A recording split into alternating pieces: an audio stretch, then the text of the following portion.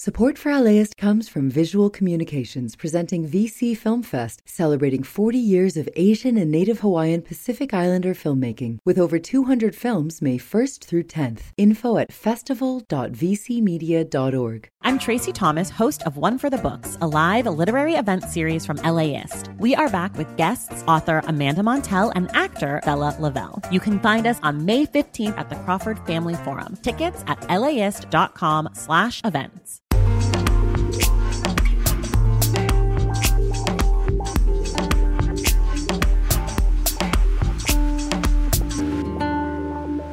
LAist Studios.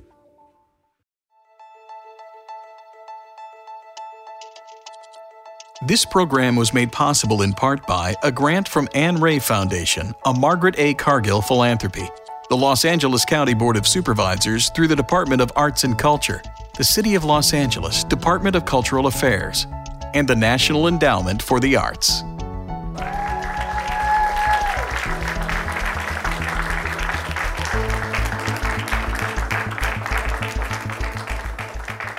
All right.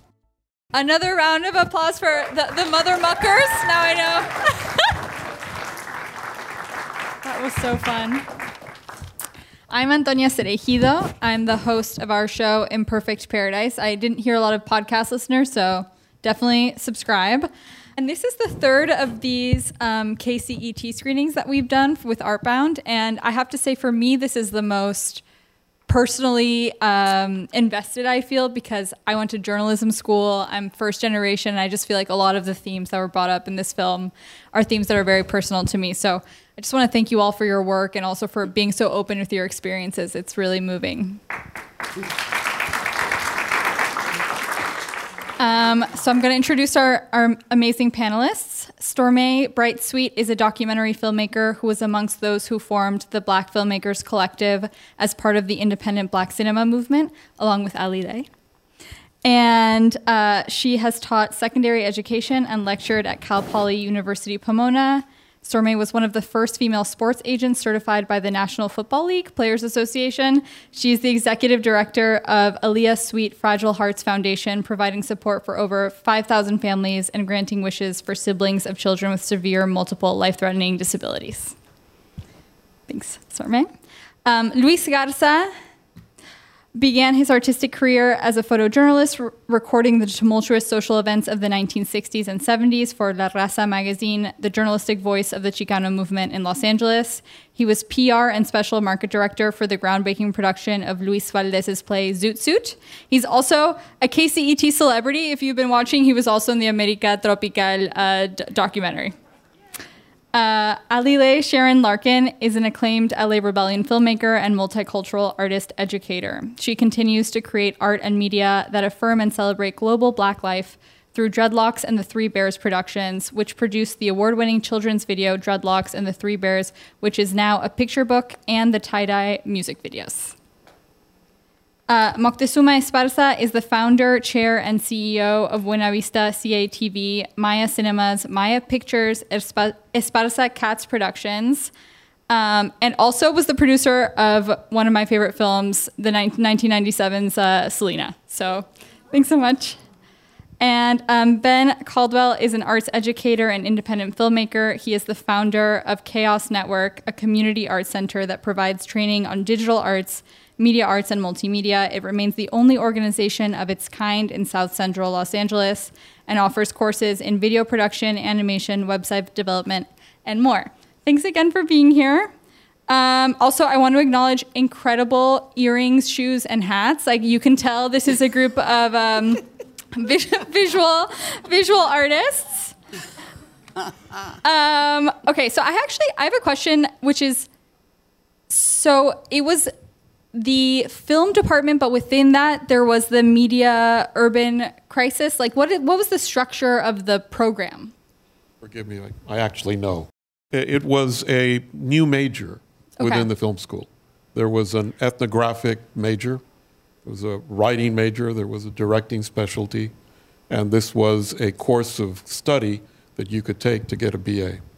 And it was media urban crisis was the name of it? No, it was called Ethnocommunications. Ethnocommunications. Media Urban Crisis Committee was a study Okay. that was campus-wide that focused on the issue of the portrayal and stereotyping of people of color.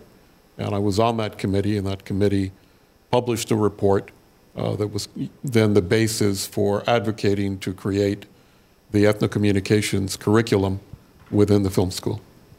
So how did the rest of you learn about ethnocommunications? Like, were you recruited? Were you looking at UCLA? Like, how did you become aware of the program?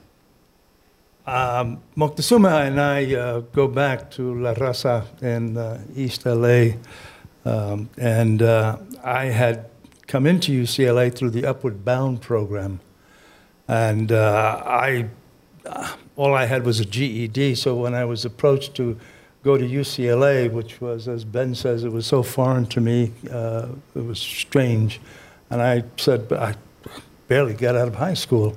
And they said, don't worry about it, don't worry about it. Upward Bound will get you in. They got me in. And I bump into Moctezuma in the hallway of Campbell Hall. And Mocta tells me about this program.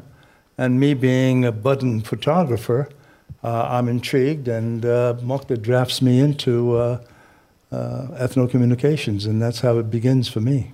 Eliseo Taylor and I recruited all the students. Oh, wow. So there were 12. 4 African Americans, 4 Asian Americans, 4 Chicanos, and 4 Native Americans. And I became 13. I was not intending to be in the program. I was just organized it. But then you're like, it looks so cool, I got to be in it? No. Not at all. No, I was a history major. And I took a course in California history that Professor Huntington wrote the textbook. And he gave me an incomplete in the final because I didn't cite his book. And he called me in and he said, you have no future in the history department. And so I merely transferred myself to graduate. So, I had no intention of being in film. Stormé, Alile, how did you? We weren't there yet. Okay. I think they were there. And it was all, but it was still ethnocommunications? We weren't part of that. We were just admitted to film school in 1975. So all that happened before us. Yeah. And thank you very much. Yes.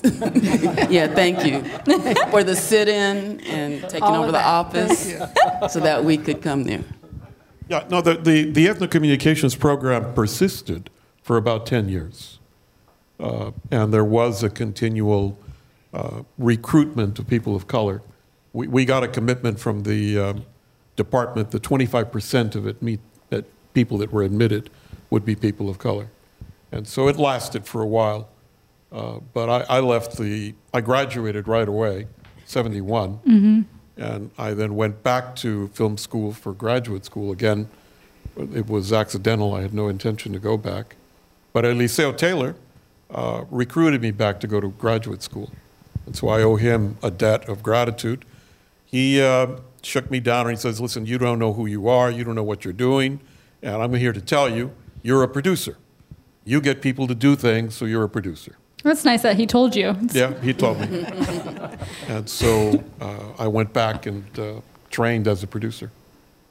So why film? What made you want to be a filmmaker? Maybe, Ben, we can start with you.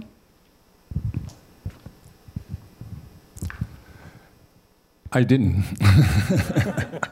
Yeah, I always wanted to be an animator. So I got drawn into animation. And so as soon as I graduated from high school, I got accepted into an art school that was run by a Disney animator. And it was a college, not a university. Mm-hmm. And so they drafted me as I was in the middle of the cha-cha. So trying to get it down. But then after I graduated, one of my professors suggested that I should go to film school at UCLA and I should apply. And so I applied and I got in.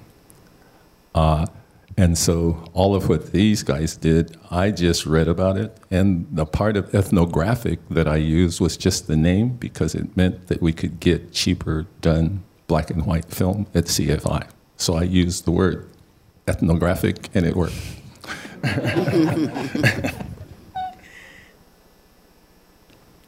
Why you got him off? Yeah, Luis. I'm sorry, the question again was? Why film? What made you want to be a filmmaker? I did my undergraduate work at Temple University, and I was in a film class and exposed to Akira Kurosawa's films. And when I saw it, I could not believe my eyes. And I said, I want to do that. Don't ask me why I want to do that. But I said I want to do it. And so I had a choice between applying to the other school up the street that she went to USC, or UCLA. Applied to UCLA, and somehow someone sent me to Delia Salvi, I believe that was her name, and she taught acting. Is that right? I didn't want to be an actress. I had no idea why they sent me there. And then when I went to her, she said, you don't want to be here. I happened to run across Larry Clark. And Larry, I was walking to one of the classes, I can't remember, and he said, what are you doing? And I said, well, I'm going to be in film. And he said, are you sure you want to do this? I said, I want to do it. So he said, okay, go for it. And so that's how I ended up at UCLA. I loved film as a child. I was a little film buff. Even as a little girl, I could watch the same film over and over and over again, which definitely prepared me for film school. I think they had something called the $1 Million Movie, where they would show the same film, like for a whole week. And I loved film, and I love film now. And when I found out that there was such a thing as a film school, I had to go. And so I applied to USC, and I applied to UCLA. And USC accepted me for the spring. UCLA accepted me right away. So my plan was to go to UCLA and learn as much as I could and then go back to USC. So you went to both? I did my undergraduate work at USC. Okay. And when I discovered the cinema department and that you could make films, I was then in the cinema department because I was a journalism major, and they kicked me out. They said that what you're writing is not journalism. And so I changed to photojournalism. And so I ended up in the cinema department doing photography. And I wanted to transfer to cinema right away, but a friend recruited us to go to Brazil. And so I changed to creative writing, where I belong, in the English department, and I decided to go to graduate school in film. One of the things that struck me also, I've watched Medea, and the beautiful poem in the film, Part of the Doctrine by Amiri Baraka, and then Luis, seeing your photography, like just all of the different culture and different mediums that were impacting the work. And so I was just curious, what other art and culture was impacting the work that you were producing as a student? Yeah, for me, it was mostly music. I was highly engaged as a structure. Even as a still photographer, when I was doing my undergrad work, I would do all of my work with the Bitches Brew. It was just busting out at that time, and so I was just using that as my gunner, as the way to kind of work through all of the ideas and feelings, because he had a myriad of feelings and colors and things that you could play around with that was really good for my initial still photography work, because I tended to do stills, but I also wanted to paint light onto my photographs. So I ended up imbuing each photograph with more energy than just the photograph had, as a way to kind of play around with color and chemicalizations of change that the images go through with hypo and D78 and D76. Yeah, that was it. D76 developers and all of that kind of intermixing with each other and playing off the technology with the lights and chemicals and all of that as a way to produce a one-of-a-kind picture. And so it was a kind of fun way for a geek to play around. Luis. On my part,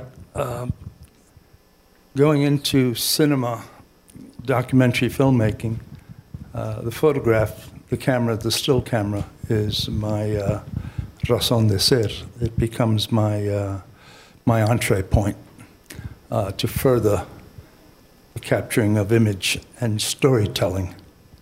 That is something that I began to expand upon as I got deeper into the photographic narrative, the storytelling aspect of what a singular image can do and what a continuation of images can do. And so that leads me into television work, documentary work, specials, theater, nonprofit arts organizations. All of these are parts of the art culture that I enter into. But it is the still camera that allows me that entree point.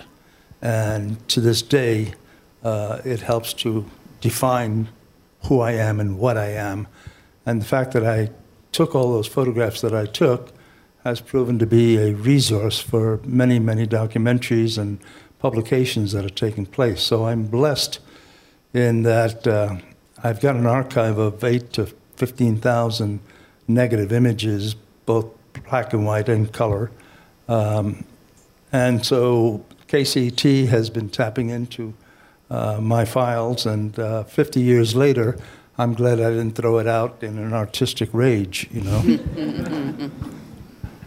Likewise, I love documentary filmmaking, and I've always liked it because I like people's stories. I want to really get into people's stories. When I was growing up, I remember as a child interviewing, I didn't know I was really interviewing them, but I was very inquisitive about how people lived. I had a lady next door growing up, and she worked roots. And I wanted to, you know what I'm talking about. I wanted to know what that was about. You know, like if you didn't like someone, you would sort of put a spell on them or whatever it was that people did. And so I was very inquisitive about it, probably too much so. And then, of course, in my single parent family, I was just so curious as to how someone could raise 3 children by themselves, active children. And then Alile actually introduced me to Glenn in the film, who was a single parent. I had never met a man who was raising his child alone. And I believe his spouse had committed suicide. Yes. Is that right? Yes. Yes, I believe she had committed suicide. I was just very curious, and that's why he was in the film.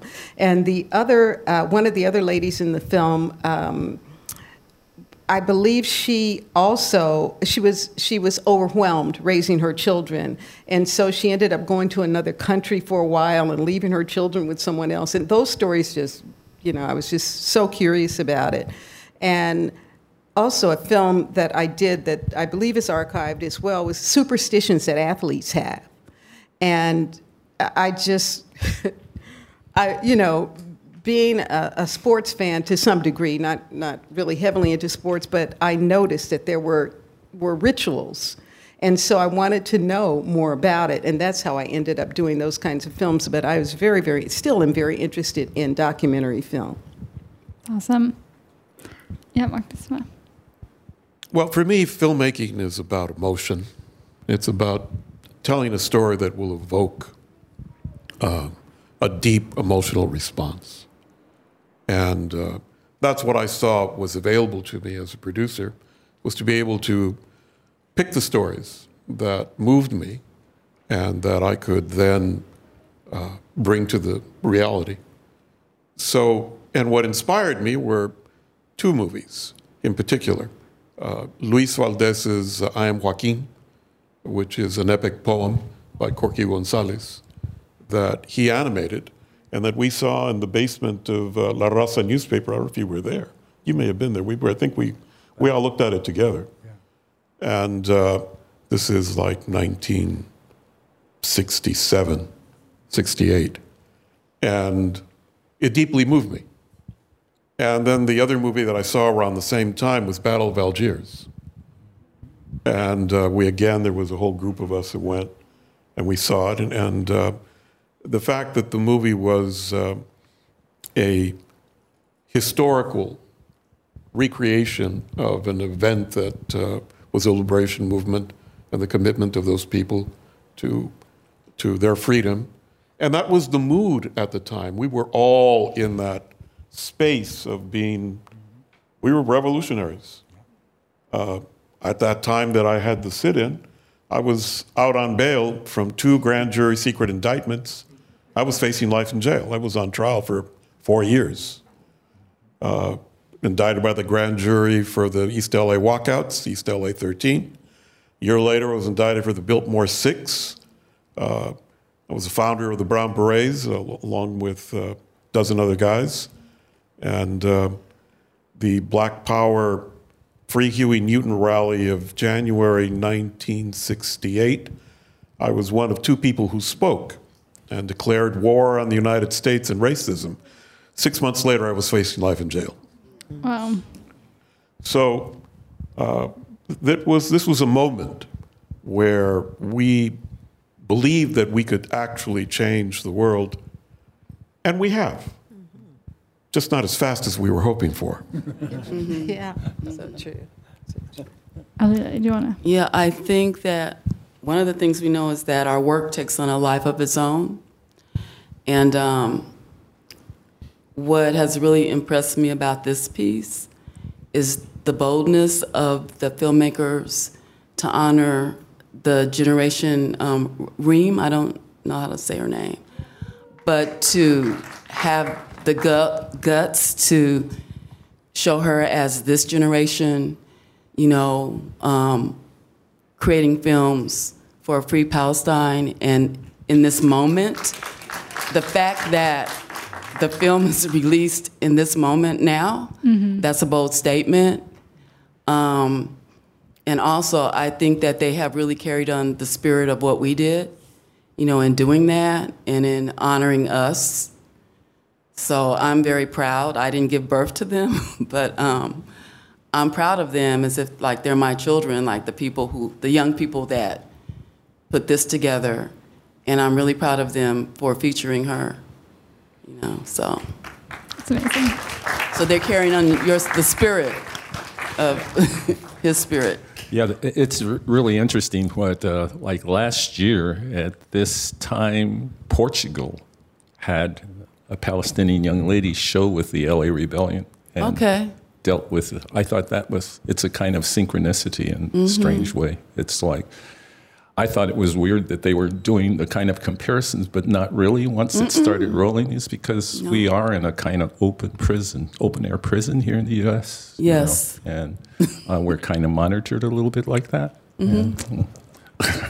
We are constantly monitored. Yeah. And I can now see why they showed up, Montezuma. Because Cano was also Latino, and he was coming from the Latino, from East LA also. He had just strictly come from there to our screening, and he was told us that she kind of were being looked at. And so it's interesting.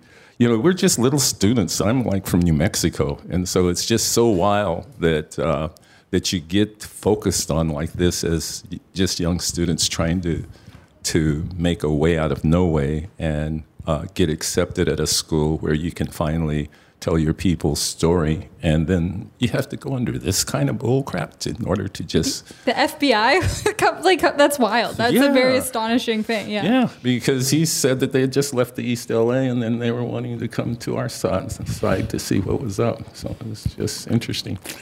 And so the same thing with the Palestinians, and then just the comparison with the Portuguese. What they were doing with our work was making a comparison of looking at our work, 400 years later, after they made that aha moment of grabbing us and taking us to the American continent. And then they wanted to see what that had wrought. And our work was an example of what the diasporan youth and people created after the parents of the folks that they took, the children of the people that they took. What kind of work and stuff were they doing? And then the kind of comparison they made was with Portugal, with us, the LA Rebellion, and Gaza, which is interesting for us. The cross-generational, intergenerational aspect of us on stage, you in the audience. There's no separation. We are conduits. Our experiences, whatever the field of study or our endeavors are, unites us all together. I have found that after 50, 60 years now of doing the work that I continue to do, as my compatriots here on stage continue to do. We're on file, all of us. The one thing that we used to do at La Raza magazine during all of these demonstrations and events that we photographed, we would photograph those who were photographing us from whatever agency the government was monitoring us with, be it the LAPD, the FBI, the CIA, the SWAT, whatever. We were photographing them. And we'd have a first name basis with many of them. Hi, how you doing? Okay. You got your cuffs with you? Okay. We'll be seeing each other later on today because it's going to get nasty. And many times at these events, you never knew what was going to happen. And so you pack up your cameras, load your film, and it was like going into a war zone.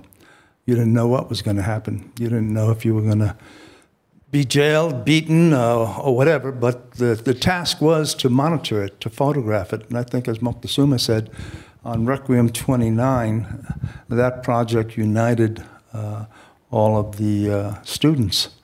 And it became a joint project.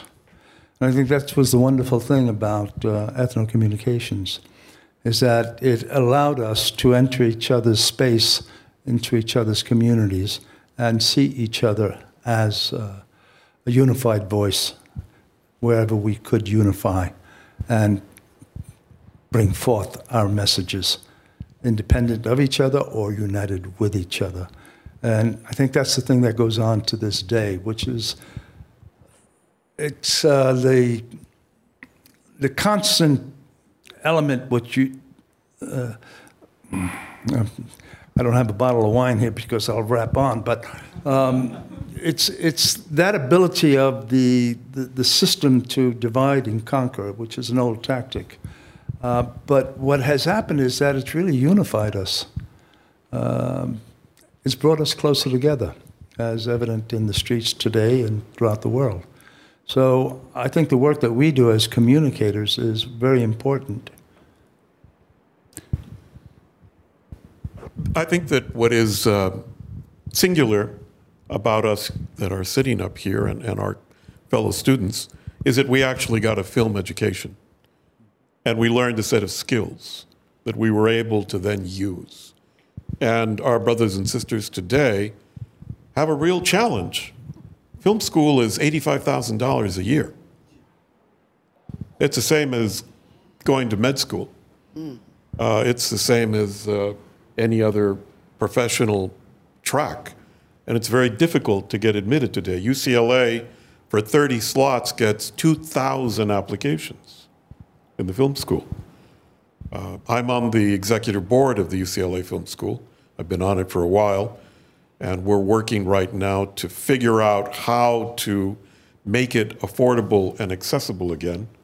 And in the next, it's going to take a couple of years, but we're working on creating a transfer track from the community colleges so that students take 5 courses and they'll then get a preferential ability to transfer into UCLA as juniors. So I'm hoping that we're going to get that done. I've been working on it for quite a few years, and it looks like we finally have gotten the cooperation of both the dean and the chancellor of the community college district, and this will happen. And we will then have the ability for people to, at least their first 2 years, be able to afford. And at that point, if they get into the film school, we're also working on putting together scholarships so that they don't graduate with any debt. And that's the key. You'll remember that I got you guys jobs. Yeah, thank you. That was part of my job. Say I recruited them, and then I got them work-study jobs where they didn't have to show up. Okay. To which I've got to say, Mama, rest in peace, when she lived with me for a while, she'd look at me and the kitchen table, and I've got scripts and computer and a calculator, and I got reams of paper, and she'd look at me and she'd just go, "Ay, mijo, you work so hard, but you don't make no money. You should become a dentist. They never run out of teeth." Well, one of the lines in the documentary that's so arresting is when, and forgive me for maybe not saying his name right, Haile Selassie. Grima says, we graduated into a desert, white kids graduated into an industry. That's just like, wow. Yes. Yeah. Well, I felt a little bit uncomfortable about that because as you were looking at the movies and the posters, 3 of my posters are up there. Well, that's one of the tensions of the film is like the independent film versus commercial film. And Moctezuma, I feel like you've had your feet in both worlds. Like, I wonder what you think of that tension. Well, I can't say that Hollywood rejected me. I have over 50 movie credits. I've done more than 20 large-scale Hollywood productions. I did Gettysburg. Right, I did Dorothy Dandridge with Halle Berry. I did Cisco Kid. I did Selena. I did Walkout. I did a whole bunch of movies that I'm very thankful that I was able to do that. And I started a cable TV company, and I had 15,000 customers. Right, in Buena Vision, East LA. I brought cable TV to East LA. Right, and I had a studio. I financed over 100 movies. I lost it. I got killed by the bankruptcy of Blockbuster. That took down my company. And now I've started a movie theater circuit. I have 88 screens in 6 locations. And I'm about to build several more. So I can't say that it can't be done because I did it. One of the other scene that's very moving to me is seeing people walk the halls. Like, what for you, Ben? What was the experience of being back at the building? Well, it is interesting for me because I did try to do Hollywood. I worked as an intern with Peter Guber for about 3 years, and I didn't get that kind of an interest into our work. It was really pretty aggressive with him on me not bowing down. And I felt the same thing. I did an internship with Columbia Capitol Records, and we pitched a deal with them with a group of kids that I had from Project Blood with a record album. And they wrote out a deal for them, and they then retracted it a year later because they said hip-hop was dead. Wow. And kept the Beastie Boys, So that's the kind of walls that I ran into as trying to get in the Hollywood game.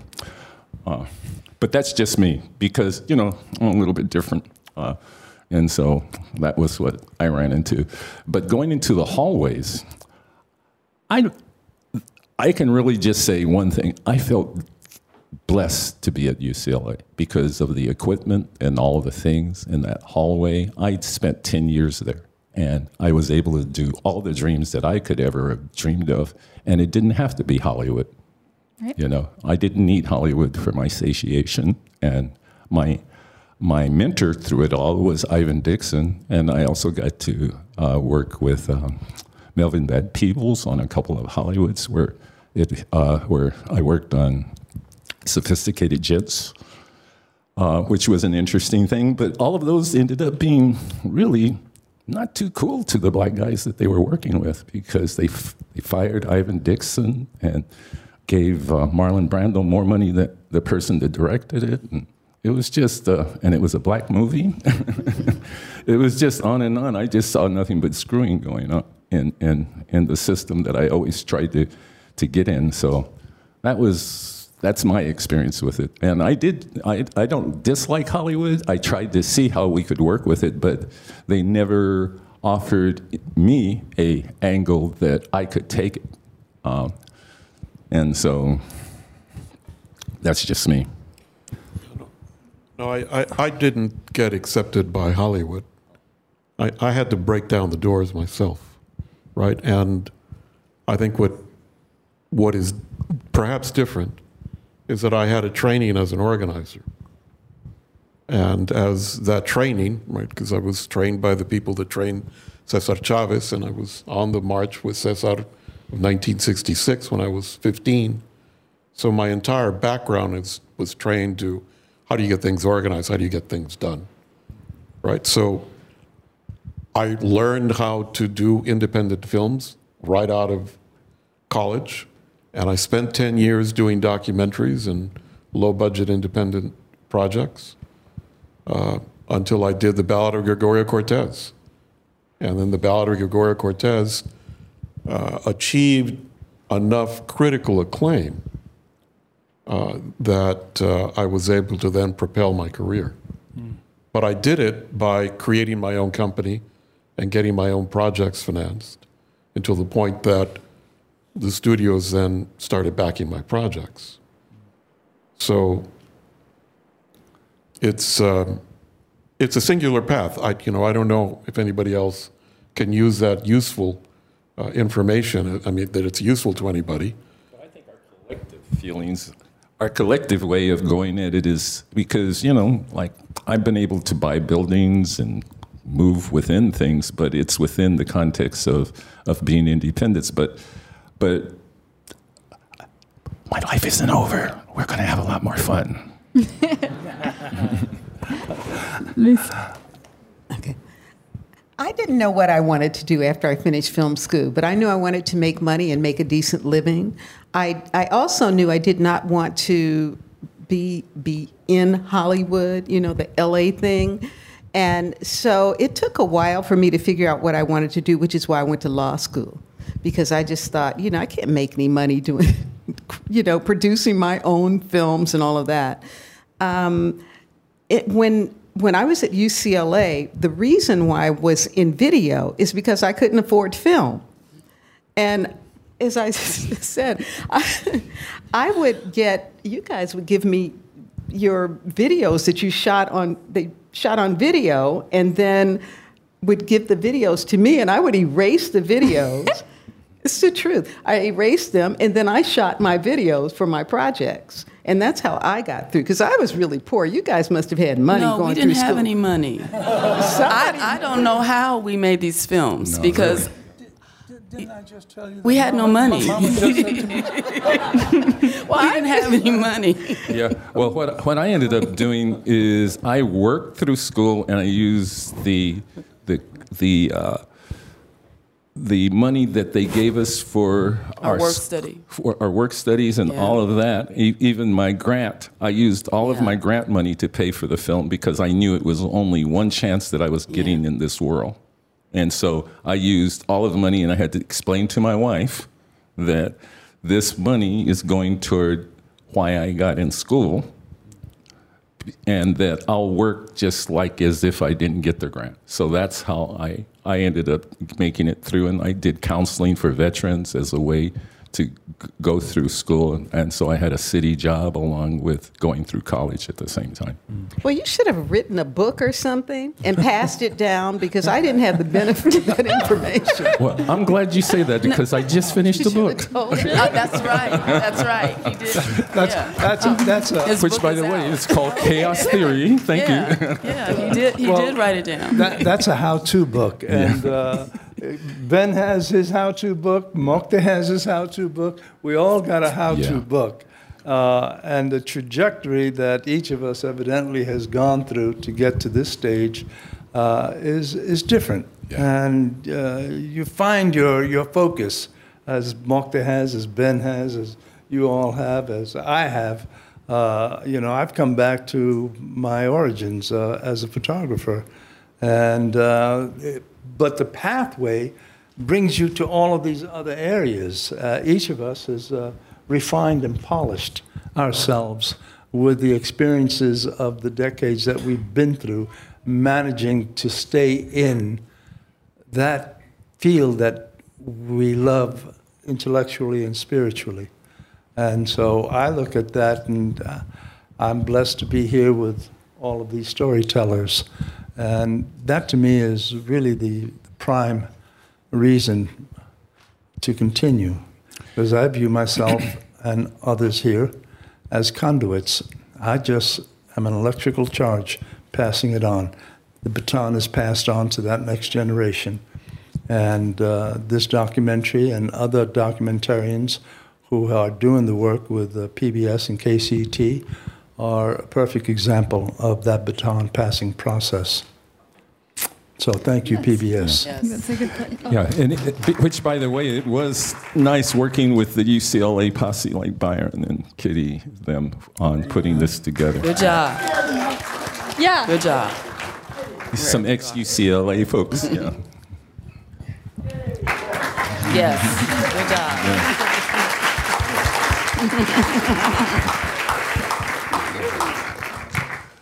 All right, And now, of course, Nick. You know, I did marvel at the fact that everyone in this documentary was connected to UCLA Film School. And it gives sort of the impression like somehow we were the monopolizing these opportunities. But there were many other people in the late 60s and early 70s who made a difference. You know, certainly Jesus Trevino and Luis Reis, who did go to UCLA, and Jeff Pinochet, who went to UCLA, and Gregory Nava, who went to UCLA and did El Norte, several others. Selena.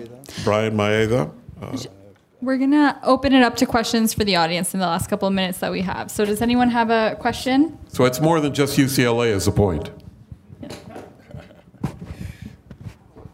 I wasn't ready that fast. Yeah, I think this is wonderful. My name's Disha Deshawn. I went to UCLA in the late 90s. I'm a UCI professor, and I teach in an LA Rebellion class. I've had Alile on board, and we've interviewed Haile, who was a professor of mine at Howard University, and Sharik, and Zainabu, and we show the works of Julie and Charles. And so this is great to see this, the ethno-communications connection to the LA Rebellion, because our focus has always been on the Black filmmakers usually.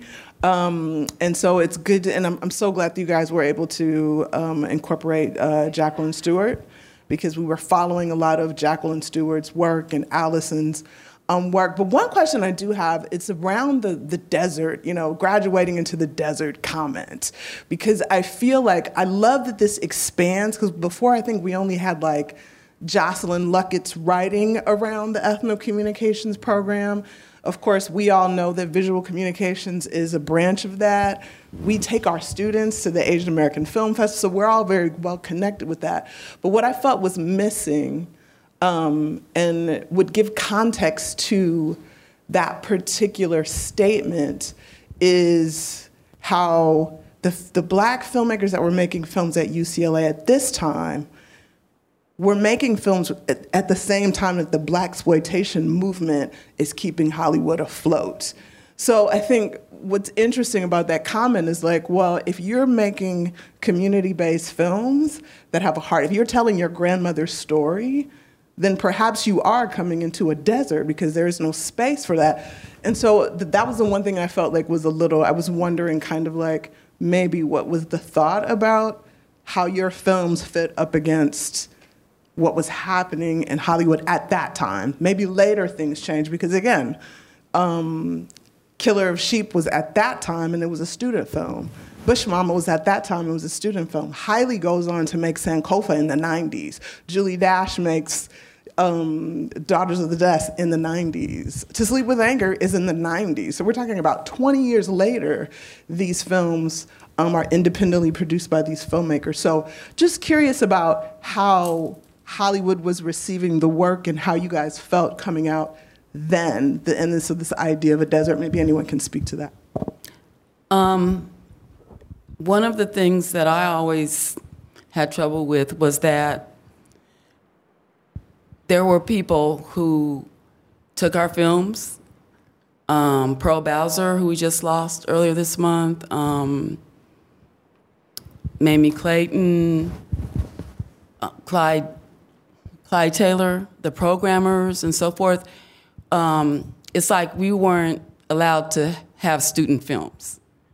They knew the whole picture, where we were historically, and so I felt like they just snatched my films and they put them out in the world. So even though we weren't recognized by Hollywood, we were recognized as the next generation of filmmakers when you look at the history of black film. And they knew who we were. I was just trying to go to film school and live my film school dream. So it's like I always felt like I'm learning in public. Like people are acting like they're comparing my work to the work they see in Hollywood, because it's like they weren't really allowed to just be student films. For us, they were real films when you look at our work historically. And so the professors, the film programmers, the people who were teaching our films, at universities, who were creating all the festivals and so forth, it's because of them that that we exist. Because if they hadn't done that, since we were not really recognized in Hollywood, like they would say, I remember going to a screening and the little boy asked his mom, "Can we go see a real film?" So it's like it's so different from now, where people are used to seeing all kinds of film because of the internet. And so everyone, again, the whole world is film school now, because people are used to seeing short films. They're used to seeing documentaries. But at that time, we were new.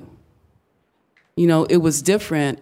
And I always felt that they acted like we had the same budgets that they have in Hollywood when they would screen our films. And you never knew how someone was going to react to your film. Like the first time that I showed the film that they featured here, which is still censored, because I say we're censored, we were kind of erased. And that might have something to do with Ben saying the FBI wanted to look at our films. And so like you never really saw our work. But like the first time that I showed Your Children Come Back to You, Barbara McCullough had a presentation where she showed women's films. And after the screening, and then we were always worried that the film was going to break. Like those were the different technical things that we had to deal with. Like, or if you didn't have enough money to have a print where you had the sound and print together, so they would be screening your soundtrack and they'd be screening your film. And so like you're nervous about all of that. And then you never know how someone's going to react, because Ben Caldwell and Larry and Charles, they nurtured us and they took care of us and they encouraged us. But when you went out in public, I remember this woman came up to me. This was a black woman, and she told me that she worked in Hollywood, and she told me my film was the worst thing she had ever seen. Oh, and that was like, the first time I'm screening it in public. And what do you say? Like now I would say, oh, well, let's talk about that. Like, what didn't you like about it or whatever, or that's your opinion. But at the time, our work was like so personal. So I went home from that screening with that comment. Now, there was a woman, Joanne, I never met her, Joanne Bagliani or something. She was a writer for the Women's Building. They had a paper called Spinning Off. She was there. And so like I sat with the insult all that fall, but in January of the next year, she had written a review that was so beautiful, and she had a whole different experience. She said that the film really moved her and so forth, and I used her review for like my promo materials. But that's what we went out to. We didn't know how people were going to react to our work. If they were going to be supportive or if they were going to attack us. And they were constantly comparing our work to Hollywood. So... Also, you must remember at that time there was independent films, screening facilities. There was a whole movement going on that way. And so a lot of our work also showed within those contexts. And for my work, it's mostly experimental looking. So my work did pretty well within the experimental genre because it pushed it. So it showed in museums and colleges and stuff like that so we could go on tour. The place that really helped to me, us the most was Catherine Ruel, who was mentioned in this, when they had the retrospective of African-American films in Paris in 1979. We got to hang out with like Pearl Bowser and all these folks that she's mentioning here. And we got to chew the fat with them and make plans and think about things. And that's where I met the Hudlin family. We got to talk over coffee in Paris. So it was just interesting to get our work shown in that major form for 5 weeks in Paris. And so it imbued us. And so after that, as Larry said, every other country did retrospectives of our work. And then they ended up showing our work as a contrast for the stuff that you were talking about. They were saying they're doing this bullcrap in America. So, like, one of the questions that they asked me that I thought was very telling is, like, why aren't they trying to do movies like jazz? Why are they trying to do it, like, so commercially backwards with the blaxploitation films? They weren't telling the stories like blues and jazz did. They didn't keep that tradition. So that's been my whole focus as a teacher, is to kind of, like at CalArts, I taught 15 years of how to, let's change the modalities of how we create our work, because they're done trying to copy the colonizers in the sense of structures. We have time for one more question.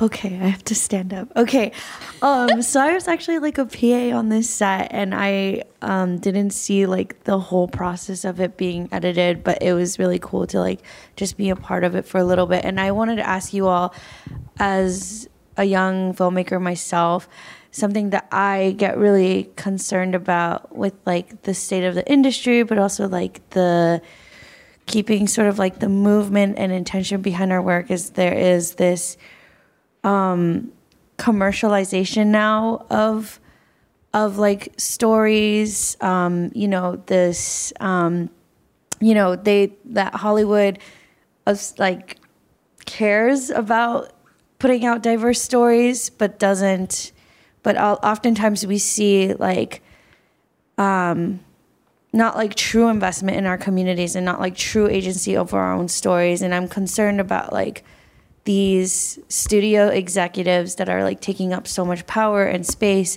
I worry about like independent cinema, and I worry about like what it means when people of color are sucked into those things and get like sucked into the apparatus of thinking like, movies like Barbie are somehow like radical feminism, and it's actually it's just Wigs 101 if you've been to a university. So I just wonder about that, like how those framings are changing right now, and it's happening at such a rapid pace. Like streaming is changing everything, like and then AI, right? There's so much that I'm concerned about as like a filmmaker focused on craft, and it seems like right as filmmakers of color are reaching parity, it's like, oh, we're going to undercut your work, and we're not actually going to give you agency, and we're going to make you have all these concessions, and we're not going to give you like, we're going to go with like, we're not going to like value the labor that you provide, like with the strikes, with everything that's been going on as extensionally in like Hollywood and filmmaking. Sorry, that was like a really long question, but that's all. Yeah, Luis. The word Hollywood is overused. in this conversation. It is one outlet within an industry that has certain distribution modules. Moctezuma, as he has said, is broken through by doing his approach to it and making the alliances and the collaborations with financial and distribution outlets necessary for independent filmmaking and for Hollywood filmmaking. Ben has chosen his path. I came out of UCLA and I didn't graduate. I went into television work. And I started learning how to do television documentaries. And it was sink or swim. Every other week I had to produce a half-an-hour program. And so we had to write the story, create the story within a 3-4 day set, capture the imagery, and move on to the next project. So it is a training ground. You currently, in terms of all the technology that is available, have that ability to craft your eye, to craft your story sensibility. Though you may not be going to school, you have the elements to enter into storytelling. Do your research, do your work, learn, study others. Akira Kurosawa was a mentor to me as well. Gordon Parks was a mentor to me as well.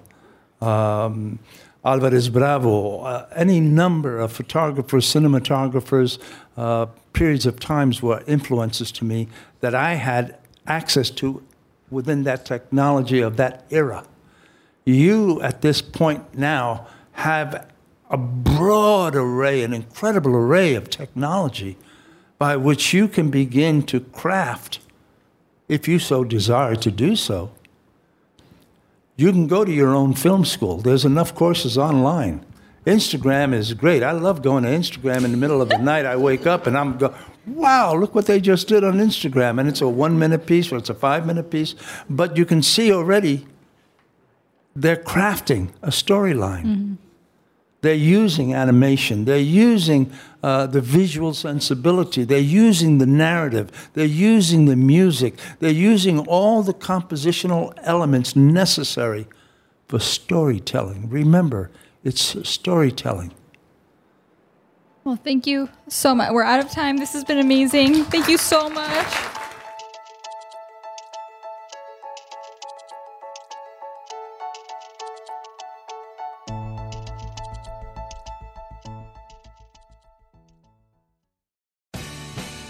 The LAist Spring Super Sweeps is happening now. You can win amazing prizes while supporting your source for local fact-based journalism. One lucky grand prize winner will get to choose a brand new Lexus or $25,000 in cash. Other prizes include an electric bike from Juice Bikes and $1,000 gas gift cards. Your donation of $60 gets you one entry to win, and the more you give, the more entries you get. Donate now at LAist.com/sweeps.